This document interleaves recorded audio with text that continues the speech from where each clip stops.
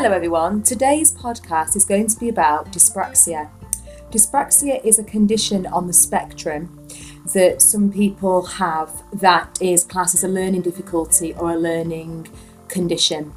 It was actually Dyspraxia Awareness Week back in October, and so I wanted to share with you a podcast that I did with my volunteering group called Dyspraxic Me.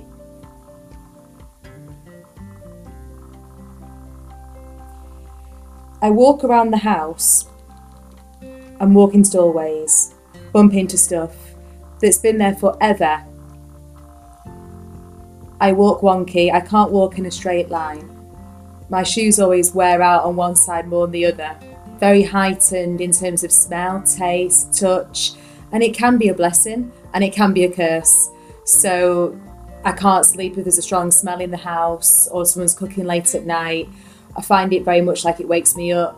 Certain textures on your tongue and touch, clothing, very sensitive to it. My main issues being concentration, particularly background noise. Trying to get work done. There's an extra piece of plastic in a shop. Now I thought I'd be fine with that, but it totally threw me off the other day when I went into the shop. And I wasn't sure where to put my things, and it was just the extra bit of plastic that I had to negotiate around. And I was wearing a mask, so I wasn't quite fully paying attention. Just one extra piece of something in my way that never used to be there threw me off completely. I did sort of have a meltdown, but luckily my sister came along and helped. And that's a change that's happening, but I thought I'd be okay with it because I knew about it, but I wasn't. Watching professional cyclists falling off their bicycles and having accidents, and they are very coordinated people, and they get tripped up by the smallest of things. It makes me laugh, it makes me happy. It's a bit strange that someone so much poise can just be tripped up and fall over. This is a podcast that we made with a group called Dyspraxic Me. It was set up by Jess Starnes in 2013. Jess founded Dyspraxic Me 7 years ago. We've been meeting once a month. What is dyspraxia though? It's usually commonly mistaken for dyslexia, so it's not really as well known as other disabilities. So at uni I did what's called a PRP, practical research project, and I wanted to highlight the differences between dyslexia and dyspraxia, and I did it as a drama performance. So I brought some comedy into it. I pretended I was making a milkshake, and I was like, let's throw in some social awkwardness, some coordination difficulties. This is all the ingredients to make the milkshake. And I asked 7 people to come up on the stage and try opening a tin of beans with a mitten glove. And at first they were like, why am I doing that with a mitten glove? And I said, try and do it and I'll tell you. So obviously they all struggled, and I said, that's exactly what it feels like to have dyspraxia and open a tin of beans. It's hand and eye coordination. You've got to do a bit of the turning of the tin, coordination at the same time as turning and pressing down. It was nearly impossible. And I'm also left-handed, so I have a double whammy there. A few of them said to me after the show, I had no idea that you were that's what it feels like. And I said 100%, you know, they couldn't grasp it, they couldn't turn it, they were getting frustrated. I said that's how we feel without the glove. Most people I've spoken to haven't really known what dyspraxia is, or haven't known it as anything more than hand and eye coordination. It's much, much bigger than that. It affects everyone differently. There's not been too much research into dyspraxia. It has been a big year for how many people might be dyspraxic. It's been shared a few times. 1 in 10 people. Things didn't get off to a great start when we opened the screen to share a document and found that it was actually quite hilarious because there was too many tabs and lots of feedback. Dyspraxic people don't like a lot of tabs, it's confusing. Starts stressing people out. Yeah, don't do that. Very, very stressful. Very interesting response. Not cool. Not cool at all. Shared screen options are never a wise idea either with dyspraxics. Anyone with OCD are going to really struggle with that, so I don't recommend opening lots of tabs. Clean and tidy is the way forward. Oh yeah, you never want feedback either. Your ears will hurt. So there's some other comedians you can watch. You can also cure dyspraxia if you have the volume up too loud. There's also some comedians with dyspraxia. Fred Barber, who talks about dyspraxia. He's not for everybody. He's got a very strange sense of humour. He could be offensive, so I do warn you, but he's basically learned to deal with his dyspraxia by putting it into a stand-up comedy and sort of poking fun at the things that he has wrong. A lot of teachers don't have a lot of knowledge on dyspraxia, particularly when I was in school. Some teachers kind of saw it as, is it an excuse? There needs to be a bit more awareness and training on the subject. Teachers can sometimes overhelp, try and single you out, and that's never a good thing, especially as a teenager. My mum brought me up with the expression, if someone doesn't know, they can't help, and you've got to put some faith and trust in people that when you explain things to them, anyone can be ignorant if they don't know, but once you tell them, that's then over to them to help, and if they don't want to know after that, then it's their loss. I think having a character on Doctor Who with dyspraxia is quite interesting. First dyspraxic character on television, Daniel Radcliffe. He was the only actor I knew that was dyspraxic, and he since found out that out of the three characters, Ron, Hermione and him, Hermione is on the spectrum. So it's only Ron who isn't on the spectrum, and I think that's really powerful, particularly for young people, that 2 out of the 3 are on the spectrum. And I think that got a lot of people listening, you know. Daniel had a very heavy acting background, that's why he made it when he did, but to think that he did all of that with dyspraxia, the lines, the changes on set, how it's impacted on him as a performer, I think it's brilliant. Dyspraxia is seen as a disability in terms of law. You can't be discriminated against for being dyspraxic. How does your everyday life become affected by dyspraxia? Organisation. It's what impacts on my life the most, particularly when you're at university. You have to be very organised.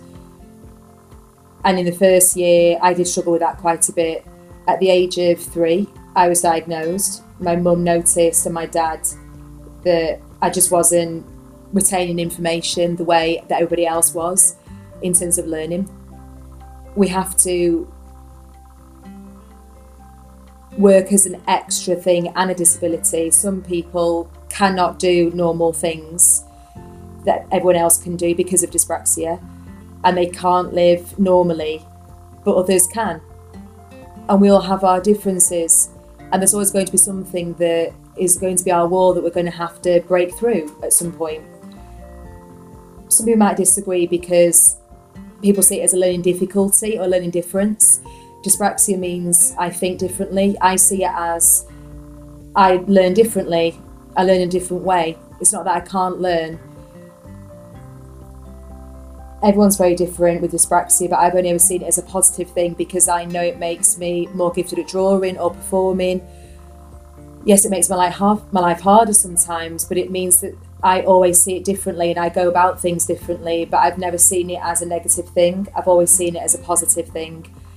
At the age of maybe 16 was where I started to talk about it. I was going through a phase whereby I was struggling a lot with, in terms of coursework, the overload of information.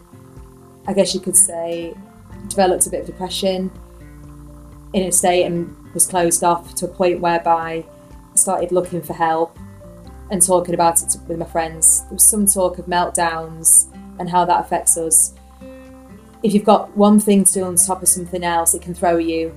You can't always forewarn for a change or plan a change, but if someone gives me that indication that something's going to be different, that's far better than just me walking into a room and having a bit of a meltdown. It's mostly internal meltdowns. You might see your face change. It's like an anxiety attack, basically. Everything sort of shuts down and you get like a heart rate going up.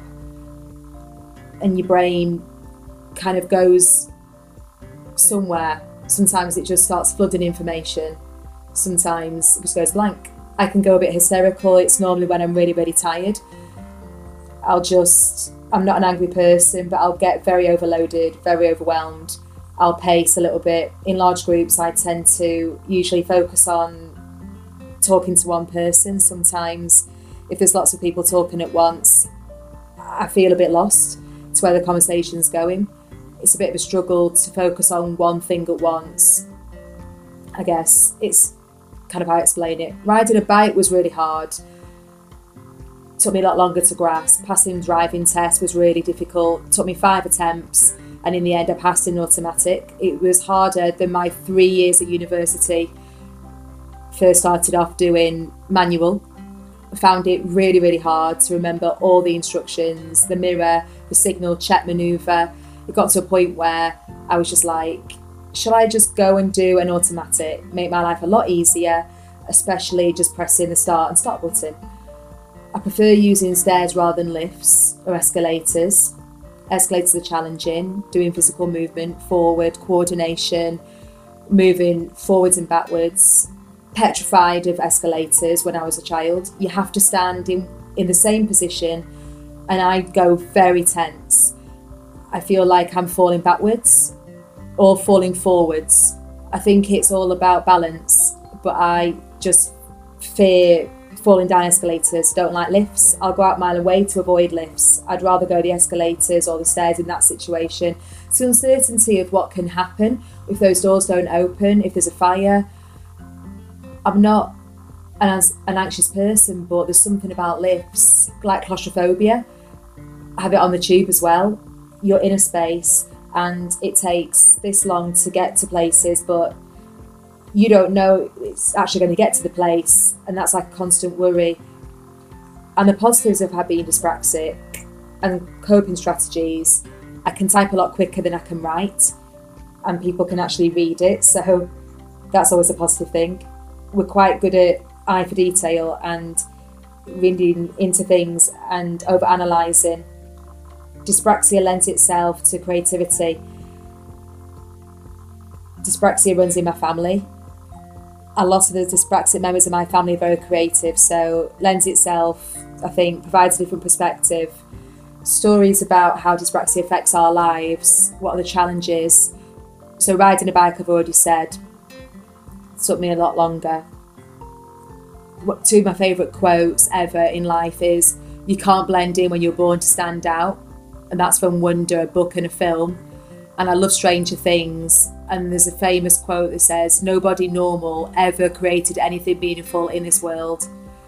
Throughout my years in sixth form, I probably barely said anything to anyone. And in a way, I feel like it was a bit of a hindrance because those people didn't really know about dyspraxia, and so any differences when unnoticed probably didn't help. I would have said to myself, embrace your differences.